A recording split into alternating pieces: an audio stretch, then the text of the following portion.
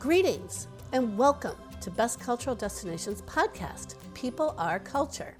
I'm Meg Peer, host of this interview series, which presents stories of how culture is created, preserved, and shared, one person at a time. People Are Culture podcast celebrates our unique differences and shared human condition, and reveals that while the phenomenon of culture is universal, its meaning is personal. Greetings! I am delighted to welcome Stuart Ashman to the People Are Culture podcast.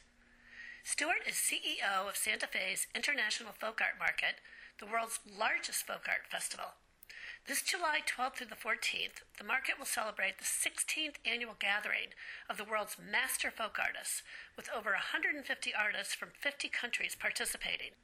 The mission of the International Folk Art Market is to create economic opportunities for and with folk artists worldwide who celebrate and preserve folk art traditions. The International Folk Art Market envisions a world that values the dignity and humanity of the handmade, honors timeless cultural traditions, and supports the work of folk artists serving as entrepreneurs and catalysts for positive change. Since its founding, the International Folk Art Market has generated total sales of over 30 million and impacted an estimated 1.3 million lives worldwide. Stuart is a cultural ambassador who has worked in the arts for over 30 years. From 2003 to 2010, he served as secretary of the New Mexico Department of Cultural Affairs. He has also held leadership positions at the Center for Contemporary Arts in Santa Fe, the New Mexico Museum of Art, and the Museum of Spanish Colonial Art, both in Santa Fe, and the Museum of Latin American Art in Long Beach, California. It is a privilege and a pleasure to welcome Stuart to the People Are Culture podcast. Stuart, welcome, and thank you so much for agreeing to talk with me and share with listeners of the People Are Culture podcast an overview of the International Folk Art Market, Santa Fe. So I appreciate you joining us. Well, thank you for having me. It'd be a pleasure. I'd like to start with a question I ask each of my guests, which is, what is culture? Well, that's a good question. I think it's defined in a lot of different ways, obviously. But from our perspective, it's the customs, traditions, the arts, the social institutions, the attitudes, the achievements, the failures of a group of people, a nation, a tribe, etc. So really, it's a conglomerate of things. We often talk about corporate culture. So it's really uh, how a group of people behaves. Um, but in this case, in our case, it's how they act That's coming from their traditional lives. right. That's a very comprehensive definition, and it's always fascinating to me that while culture is something that's universal, it's also personal, and we all have our own perceptions of what it's about. Um, Having given me your definition, can you offer your perspective on why culture matters? Well, obviously, we learn from each other as a people. And so it's fascinating to learn about other cultures. I mean, everybody agrees that's what travel is all about, is to meet other people and see their customs, traditions, arts, etc. So it really is important as a way of understanding the rest of humanity. One of the things that we say when we gather all of the artists on the Santa Fe Plaza in their native costumes, and they're all standing there, 150 artists from 50 countries, and maybe 1,500 people from the public. And we say, this is what world peace looks like. Mm, So understanding each other is part of what culture offers. that's great. That's a very visual description. Um, now, uh, the International Folk Art Market, Santa Fe, is the world's largest folk art festival.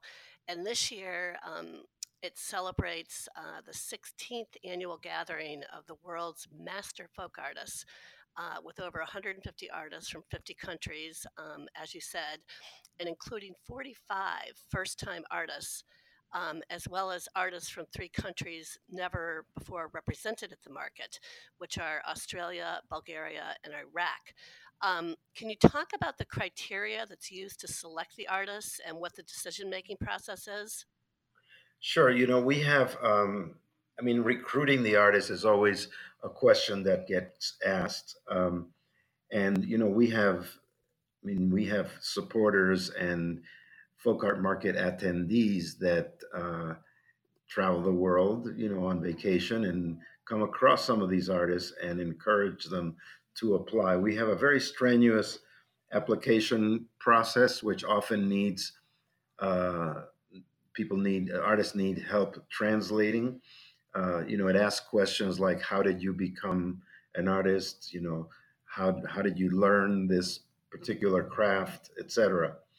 And so this year we had 700 applicants, and we have 2 committees, one made up of specialists and experts in particular areas. So you might have 2 people that know Asian textiles, uh, 1 or 2 people that know contemporary naive painting, etc. And so they are called the selection committee, and they pare down those 700 applicants to a little over 200 or 250, uh, based on criteria of excellence that are defined in their guidelines. And then we have a group called the placement committee, and they take those 250 and pare it down to what we can accommodate in terms of our physical space. So this year we, I think, have 172 invited artists from 51 countries. And often we don't get the 172 because of visas, because of personal issues. Somebody gets sick, or they have problems shipping their material, and so on. So we will definitely end up with over 150, maybe 160, but we do have 172 invited artists. Wow. And do they get assistance in terms of the logistics of Well, attending? first year artists can apply for financial assistance, and we raise funds to bring 30 of them with financial assistance. And what that consists of is their airfare and lodging, um, and then they give 10% of their sales back. And any expenses they incur Ah. usually are deducted from the 10%, except for the lodging and the airfare, which is already covered. Hmm. Um, I've actually interviewed several artisans over the years, in destinations I've traveled to, who, in the process of talking with them, I've learned that they have exhibited at the market, and they've each been exceedingly proud of being accepted. Can you talk about the benefits to participants, both generally and anecdotally, in terms of the economics and the emotional impact of having the opportunity? Well, the emotional impact is a is a big one because they, for the first time in their lives, are together with 50 or 49 other artists, so they really create this community, which gives them a lot of recognition, and they realize that they are in fact in a profession, whereas in their own village or town, they may be seen as an outlier. So the economic impact, of course, these people who come often earn more in one weekend that they would have earned in a couple of years. And so, there was an artist who, if I could tell you a little anecdote, um, there was an artist who came from central Cuba who had been working as a state agronomer. He was an engineer working in the sugarcane industry. And he started painting naive folk art paintings on the weekends and selling them, to tourists at hotel lobbies and so on. And he started making about $300 a month. And so he realized that that was better than what he was doing with the agronomy that he had done for 30 years. And he got into the market. And the first year he came, he brought about 150 works priced between 2,500 and $450. And at the end of the market, we issue a check for their sales minus the booth fee, the 10%, et cetera. And so I was driving with him to the bank, so he could cash his check. And I said, I have your check here, and you did pretty well. And he said, how did I do? 6,000? I said, no, you did a little more. He said, 8,000? I said, no, you did 14,000. And so he Wow. immediately got out his cell phone calculator and he said, you know what that is? That's 90 years of my salary. Wow. So that's, That's amazing. one of the stories. And there are a lot of stories like that. There are people who come from Africa and are able to go home and build a school or drill a well or things like that. Mm. And you're inspiring me to ask, do they get assistance in terms of pricing their work? Because I'm sure in many of their, their hometowns, it could be very different. Yes, and there is an extensive training program. The artists start arriving on Monday and Tuesday, and Tuesday, Wednesday, and Thursday are training days. We have mentor to market program where we explain these things to them. And I have some experience. Years ago, I worked as a contractor for the Peace Corps with artisan communities. And if I asked an artist, how much is that bracelet? And they said $7. And if I said, well, how did you get to $7? They would shrug their shoulders. And so we try to explain to them that you figure out how much it cost you to make it, how many hours it took you to make it, and then how much you think you should get paid for each hour and what the market can bear. And that's how you can figure out the price. Now, of course, in our country, artisans are different because they go to their studios at 8 or 9 in the morning and work till 6 or 7 at night, and they're putting in a 40 or 50 hour week. In these countries, it's a piecemeal thing. A Guatemala embroiderer might have to go feed the chickens in the morning, take the kids to school, cook, grind some corn, cook the meal, and maybe in between there, she finds an hour or two to do some embroidery. So if you, how long did it take you to make this huipil? She might say it took me 3 months, but in fact, it was only 40 hours. So those Right. are, you have to take all of those into account. Now, the application does have a requirement that you indicate what your price range is. And often we help them adjust it when they get here. Um, I Hmm. had one artist who was making these very beautiful uh, antique car models out of recycled material. And he was selling them for $50 in his hometown.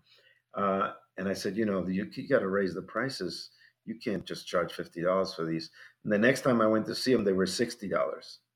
And I said, no, no, no, that's not what I'm talking about. Right. So we adjusted the price for him in the market, and they sell for 175, and that's more what they should sell like. And now in his village, if you come to him, you have to buy them for 125. So it all kind of works. Right, but how self-esteem boosting? I mean, there are many people in many walks of life who sell themselves short. And, it must just be a tremendous feeling to see people, the light in their eyes begin to recognize that their talent, has more value than perhaps they've believed. That's right. And obviously, um, I mean, this artist that I just talked to you about, he's being marketed in this folk art market. If he were a U.S. born artist uh, and he was in the mainstream of the art world in galleries, these $50 models would probably be selling for 2,500 Right, without any problem. You know, so right. it does indeed help them see the value of their effort. Mm. Now, I'm intrigued by this particular type of craft that you just mentioned in terms of the miniature automobiles being made of Mhm. recycled material. Can you give an overview of the different types of crafts that are exhibited at the market and how that has changed or grown since the market's inception? Well, the first year we had 80 artists, so we've more than doubled the number of artists. There's a lot of interest in textiles and wearables. Uh, People are really fascinated with ethnic clothing from Africa, from South Asia.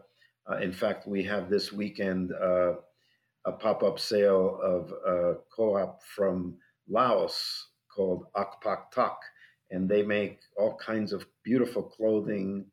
They weave them, they sew them, they have ties, shirts, blouses, purses, and so on. So the craft range is huge. We have, wood carving, wood sculpture, uh, handmade toys, ceramics, textiles, painting. It's basket making. Depending on what the tradition is in the country, that's really what shines out. Hmm. And I'm wondering, listening to you, do you try to have some type of geographic representation when you're considering different artisans? Are you looking for um, to ensure that there's a certain number of people from a certain number of markets and that there's a certain diversity to the type of crafts? I mean, is that a factor in the? Yes, and that's part of the job of the placement committee. Although I have to say, there are some countries that are leaders in producing artisans. Traditionally, our number one country represented is India, Right. and our number two is Mexico. And surprisingly, well, not surprising to us, but number three is Uzbekistan, Ah. which is, they have, all kinds of textile crafts, rugs, carpets, and so on, and silver work as well. But we do try to show as much of the world as possible. Obviously, we're limited by who applies, but we encourage our travelers. If somebody tells us, I'm traveling to Paraguay, we say, well, look for crafts for us and see if there's anybody there that you think should apply.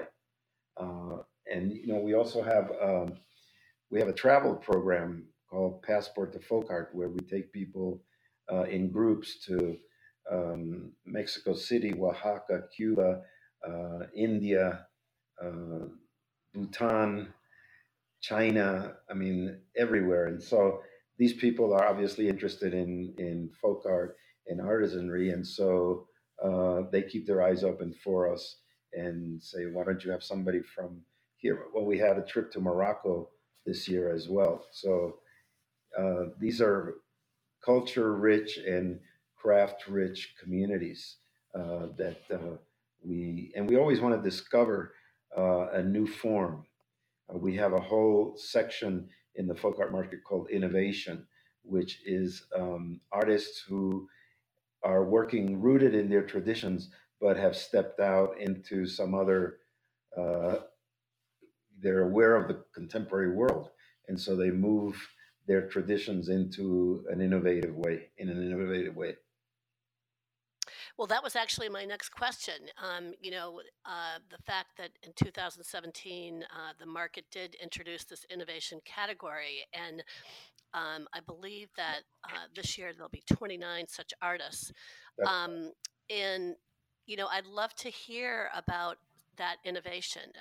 If you're able to share a few examples of how people have taken traditional arts and kind of given them a twist to uh, to innovate with them. Yeah, for one example that comes to mind immediately is this Mexican designer, Carla Fernandez. And Carla works with indigenous communities and selects textiles that they make and then designs them into these contemporary fashions.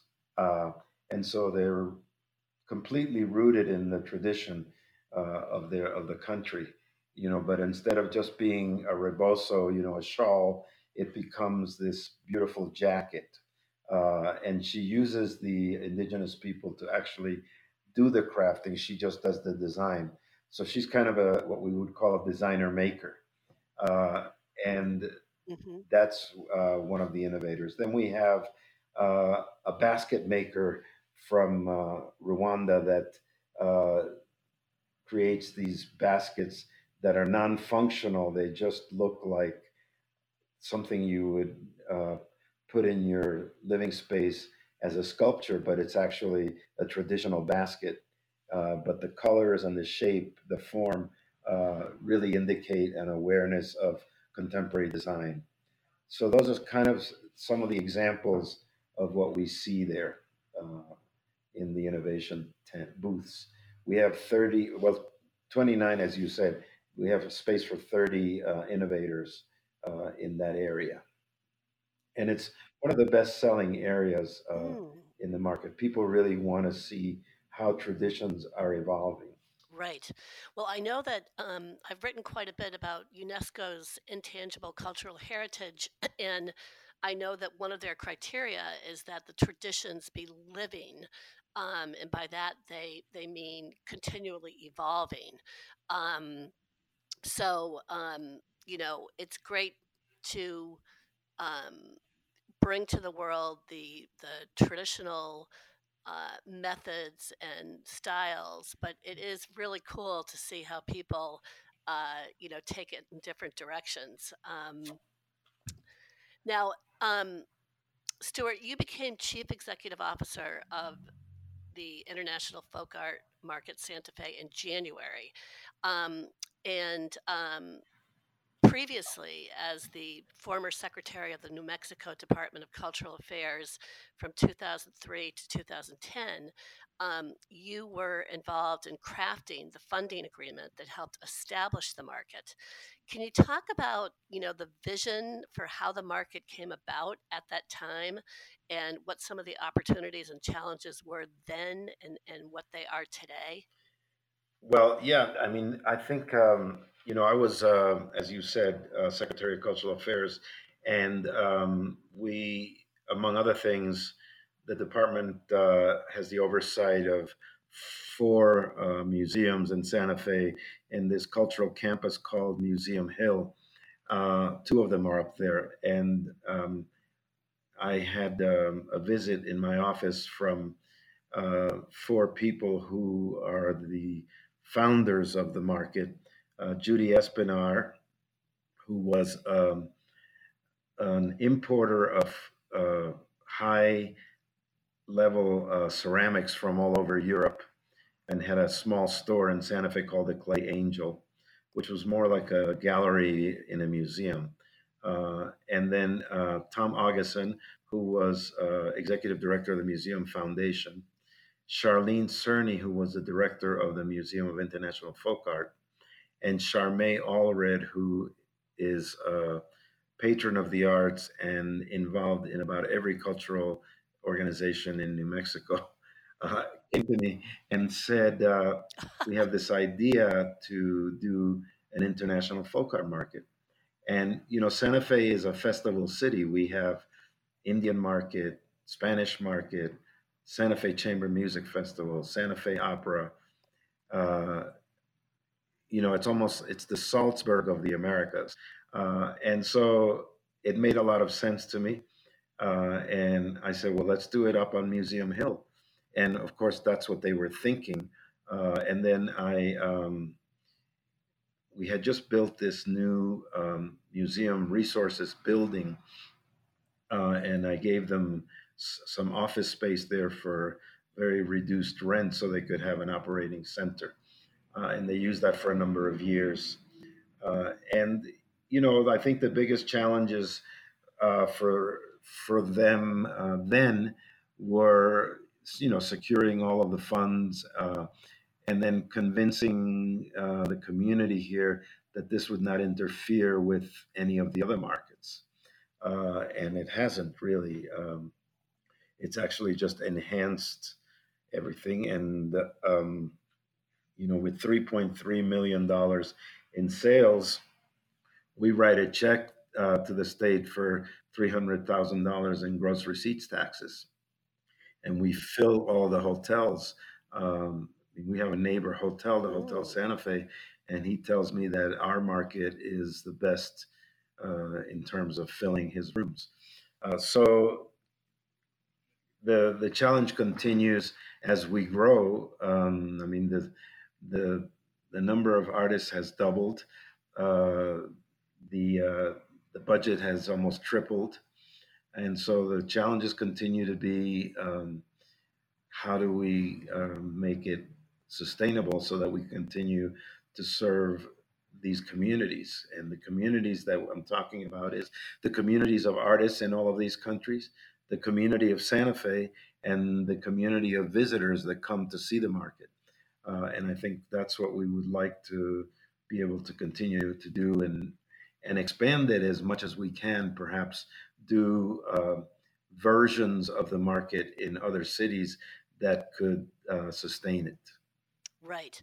Well, that's again a springboard to my next question, because while I understand that the market is unique to Santa Fe, and that part of the function it serves is to attract tourism, if you take the broader view and look at the opportunity for artisans and the arts in a broader way.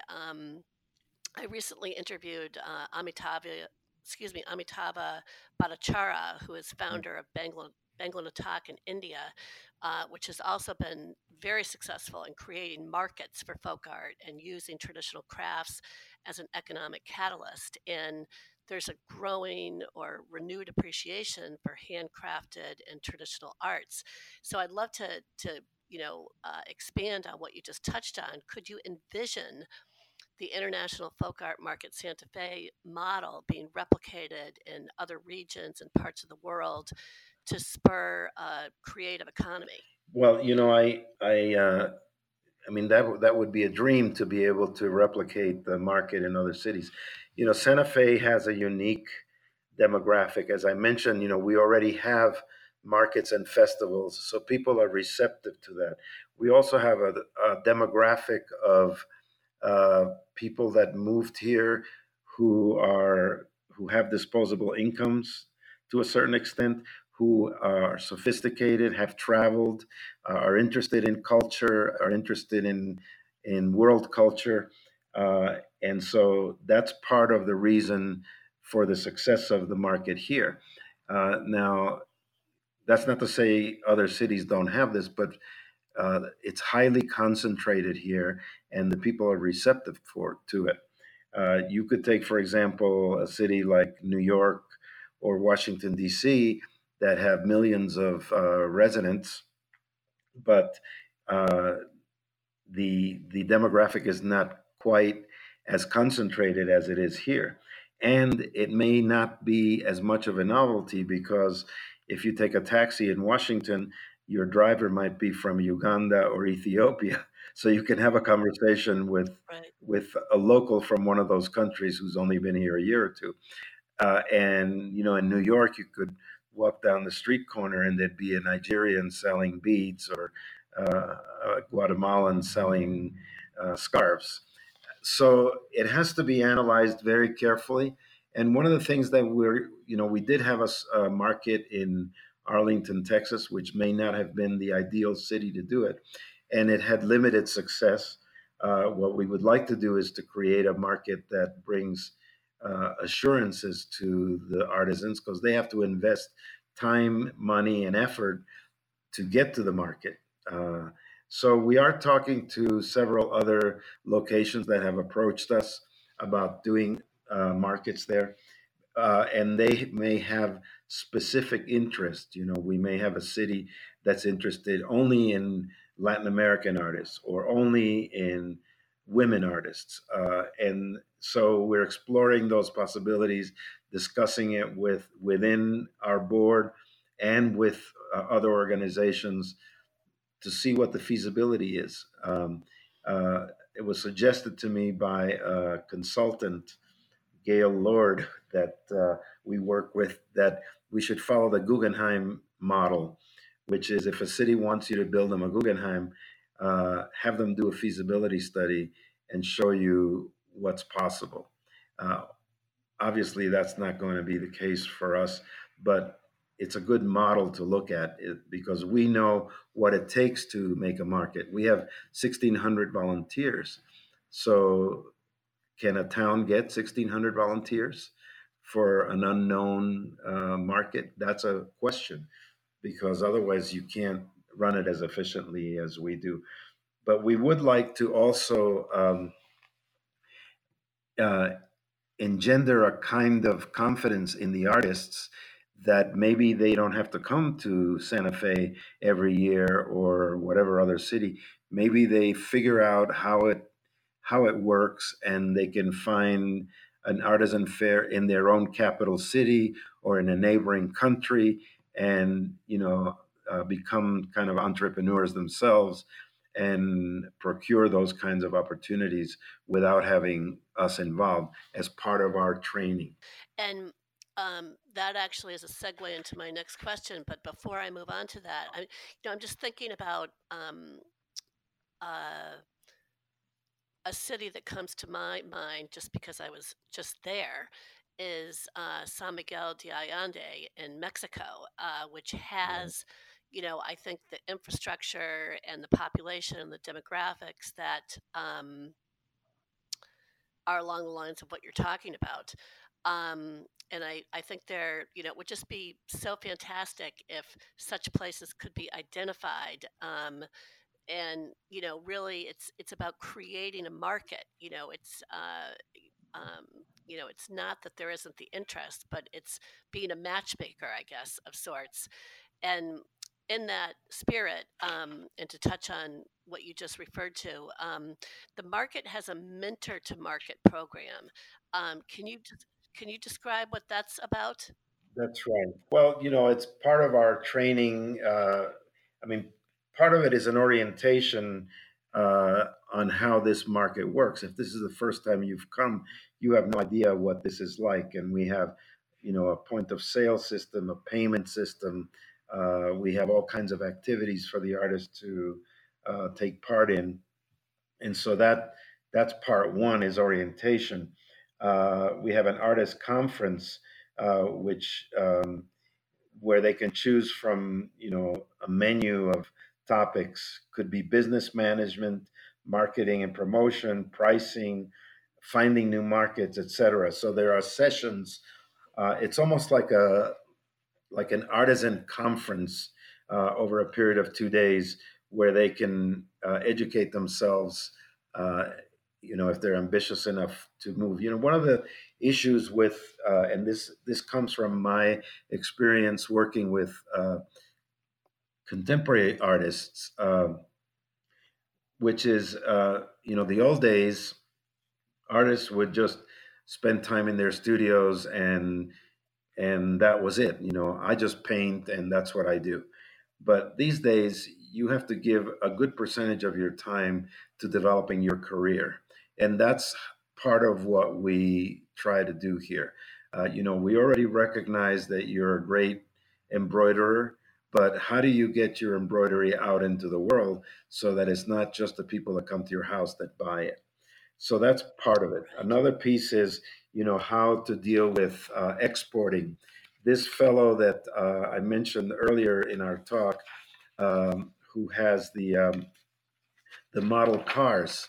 The way that those model cars get here is uh, whenever people travel to his town, we send them down there with an empty suitcase, and then they bring back 6 or 8 at a time. And I have connected this artist to a shipping company, and all he has to do is talk to them and get the stuff shipped over here. And yet he he he can't manage to do that. That's sort of beyond his capacity. It's almost like an agoraphobia. He's good at staying in his studio and working all day long, but if he has to make a phone call to somebody and arrange for shipping, that's outside of his scope. So I think that's Right. part of what we want to do.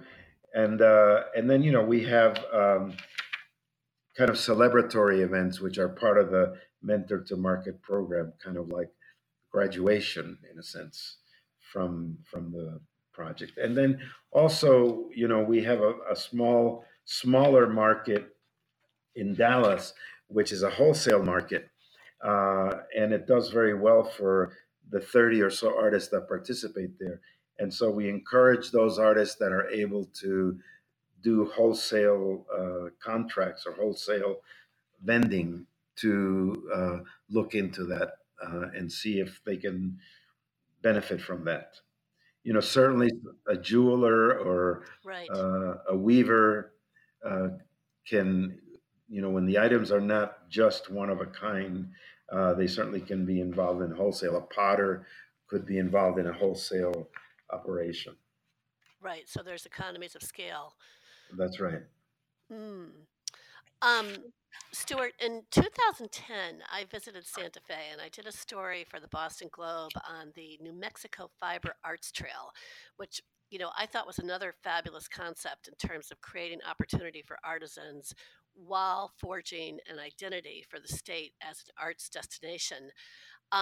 With so many traditional tourism destinations now falling victim to over tourism, could you envision other parts of the world creating long-term strategic plans to build similar sustainable brands? I mean, you touched on the sustainability of the market, but you know, you've been involved in other ways of creating that kind of artistic identity for a destination, and could you see emerging destinations? Obviously there are places that have been visited since the times of pilgrims, but there needs to be some kind of uh,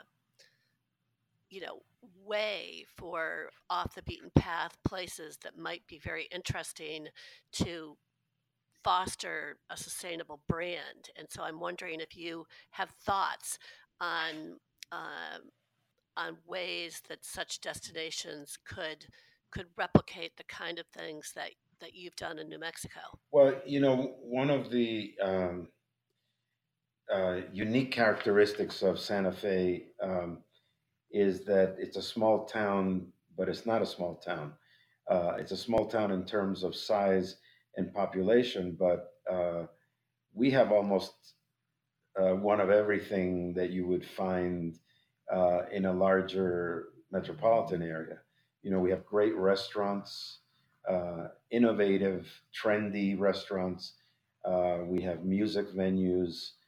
So that's part of what the attraction is. When you come to Santa Fe, there's a lot to do here.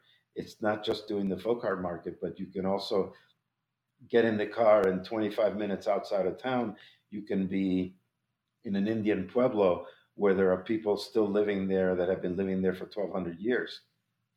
And that part is tough to replicate.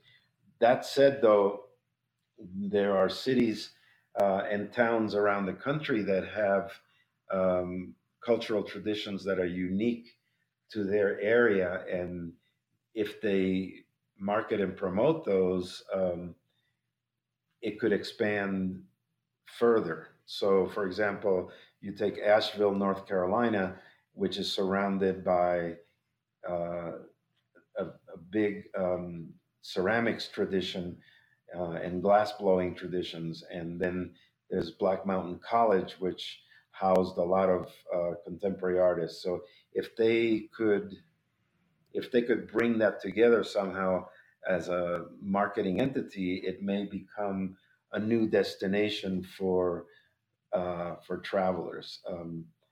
You know, we don't really suffer from over tourism here, although you know us locals uh, take a breath in September when all the festivals are over, because then you can drive through Right. town without traffic.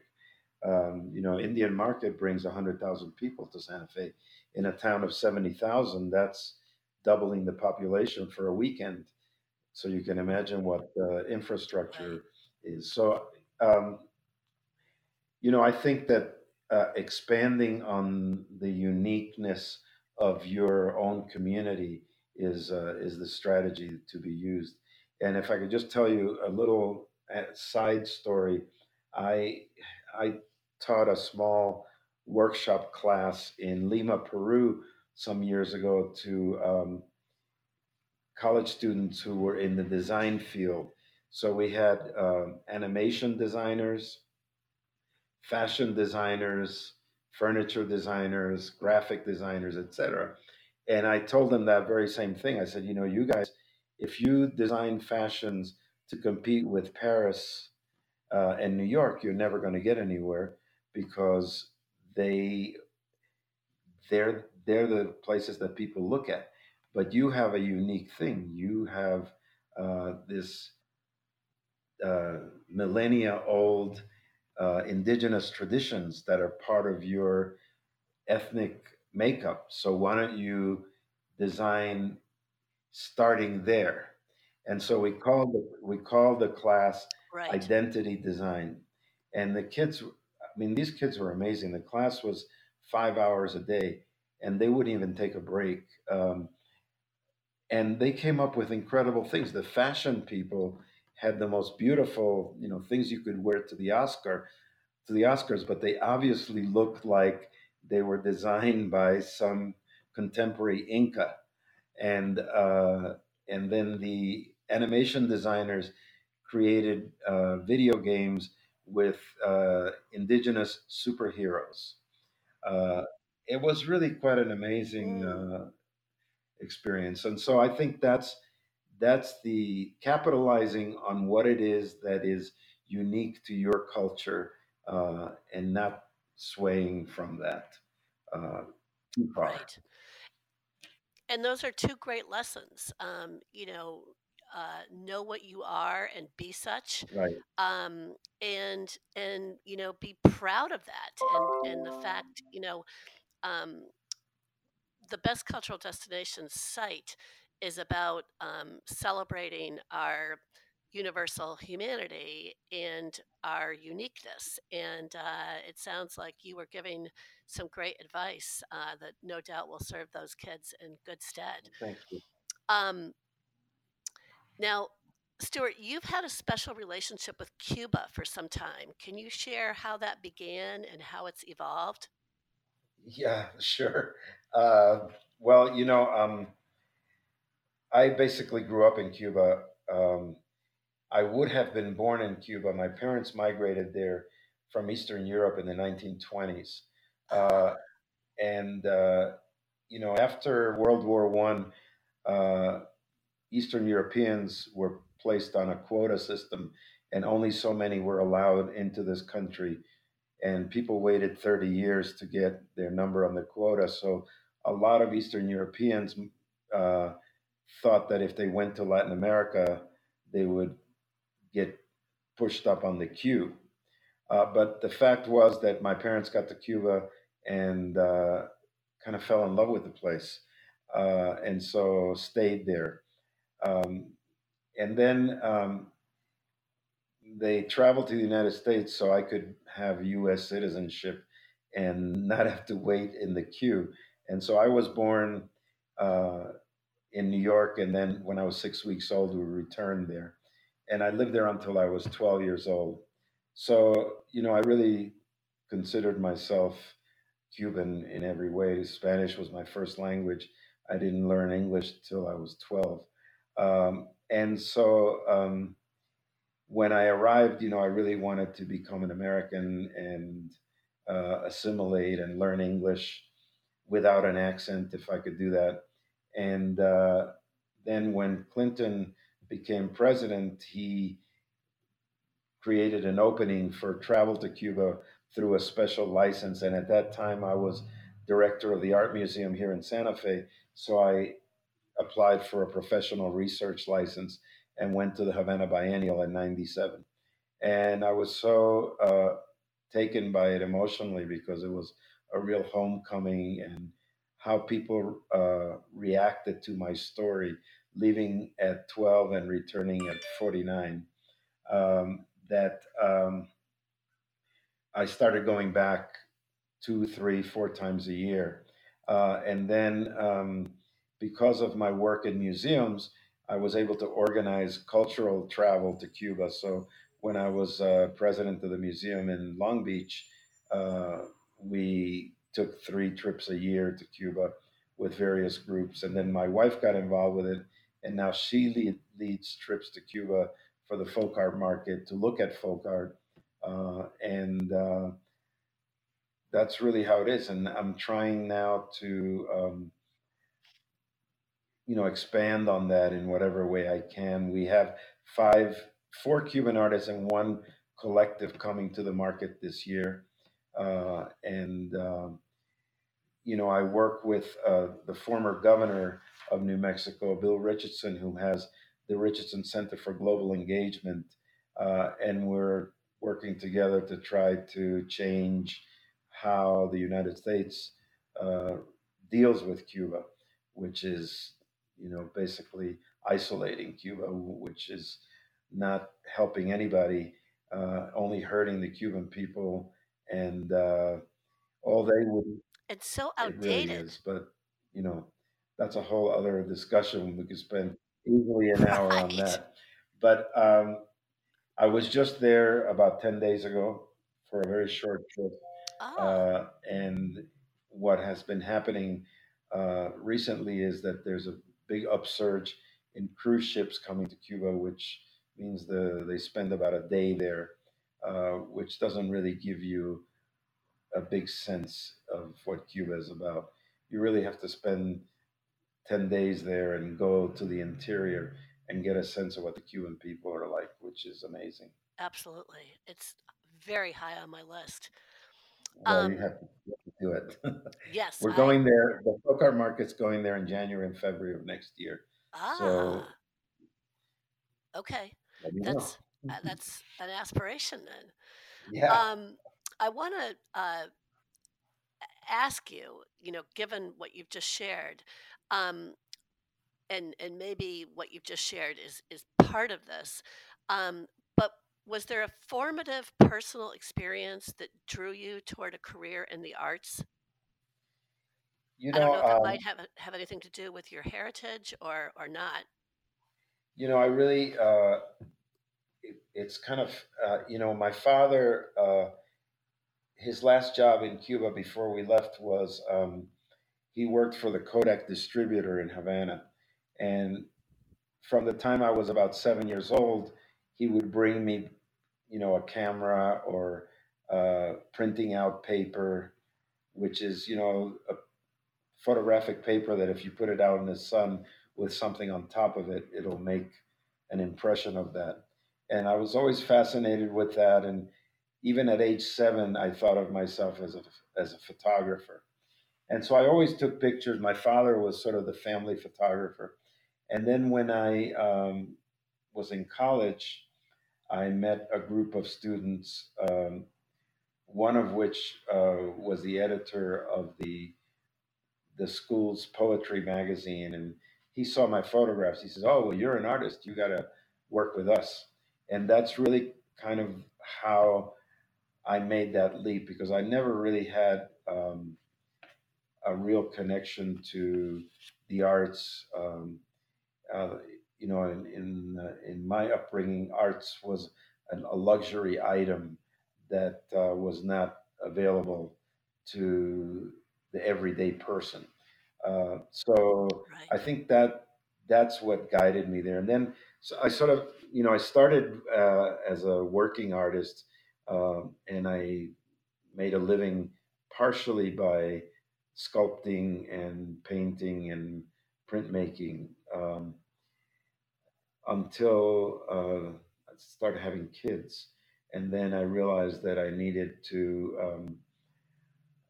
uh, have more of a steady income than the artists up and down. Um, and so I evolved into arts education and arts administration some 30 years ago, and put the art making aside at that time. But I've always been recognized as having an artist sensibility, or an insider in arts administration, and that's given me uh, a leg up on perhaps other bureaucrats. Mm. And how fascinating that in your story, um, it was really someone else identifying you as an artist that helped you see that in yourself. And here you are, decades later, kind of helping uh, affirm for people their identity as an Well, artist. That's kind of yeah. cool. And then can you share a moment in which you felt that, felt very profoundly that your career choice had been the correct choice? I mean, perhaps you've had many thousands of those, but I know for many people in the arts, there can be a lot of second guessing, and so there can be also those moments of like, yes, this is what I was meant to do. I don't know if you have such a moment you could Yeah, I share. think I do. I mean, if I had, I guess if I'd had the requisite talent, uh, and I guess focus, I would have liked to have been a musician. Uh, when I was 6 years old, I was sort of a recognized little piano prodigy, after taking 1 year of lessons. And then later, as a teenager, I played guitar and so on. And whenever I listen to musicians, I wonder, you know, because I love the bond that musicians have with each other when they play together. It's sort of like lovemaking. Uh, and so Mm, that I don't know if that's a regret, but it's a longing, I guess. But no, I know that this has been the right path. The not to get too poetic, but you flow with where the river takes you, and this is how these doors opened for me one after the other. But to answer your question directly, and this is not the one thing, but it is one thing that really helped me validate, which is, I spent over 20 years working in museums here, and then I was, as you said, Secretary of Cultural Affairs. And when the administration ended, we were all out of jobs, and so I got a job in Long Beach as a president of the Museum of Latin American Art, and I was there for 5 years. Although we kept our house here and we wanted to come back, and so an opportunity arose for me to take over the Center for Contemporary Arts, and I accepted that position. And the headline in the paper was New Mexico arts veteran returns to run CCA. And that was, very, it was validating in a sense, because they could have said anything. But the fact that they recognized, right. that I was real in this world, uh, was wonderful. And I think the same is true when I was recruited for this position here at the Folk Art Market, because going back to my history with the market, and for many years I had talked to the founders and other board members, uh, and they would say, well, you should run this market, and I would say, well, I'm doing this other thing, and you have somebody good right now. But when this opportunity arose, it was also validating, because I know so many people in this community, and I'm recognized as somebody who has some stability, uh, perhaps integrity, and I'm in service to this community. One of the things that I really felt Right. um was a reward was when I was director of the art museum, and an emerging artist would request for me to look at their work, with the idea that they were going to have a show at the museum. And the outcome usually was that they were happy to have the critique of a museum director and an hour of his time. And that was really rewarding, because then they could go back to their communities and say, I met with the director of the museum. He liked these three paintings. He told me to move in this direction. And that was really rewarding. Absolutely. Well, and it's interesting, as an outsider looking at your career. I mean, it's been long and distinguished.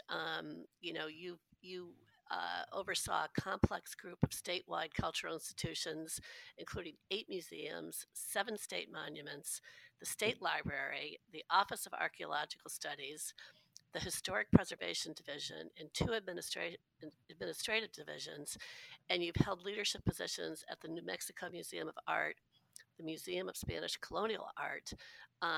And, you know, we all need validation. Like, to me, that's such an impressive resume, and yet we all need to feel like we're valued and that we're contributing. Um, and kind of on that note, um, taking funding out of the equation, what do you see as the biggest challenges and opportunities for the arts sector? And in particular, I'm interested in what some of the long-standing attitudes and programming are that just aren't working anymore, and what some of the areas are that represent increased opportunity for community engagement and relevance. Yeah, I think that's probably one of the. I mean, funding is behind everything, obviously, but in this country, uh, art is only valued by a small group, and especially, when you're talking about blue chip art, you're talking about investment and high-end galleries and major collectors and so on. But really, art and artists are more. Uh, Artists are individuals that reflect our times, and so the biggest challenge is having the general public, understand that art is for them, that it isn't just for a select few that can go to museums or have paintings hanging in their houses. And I think contemporary art is moving more and more in that direction. I guess one of the criteria for contemporary art is that it be socially relevant. It's not just a pretty landscape. And not to say that a pretty landscape is not socially relevant, because particularly in these times, if you see a beautiful landscape, you can talk about preservation, and climate protection, because if the trees die, there's no more beautiful landscape. So I think, from my perspective, if I had a goal of improving the arts worldwide, is to have it be understood that it is acceptable to everybody. And since we were talking about Cuba, I'll just tell you that one of the contrasts between other cultures and Cuba is that if there is an important contemporary Cuban painter, everybody knows who he is.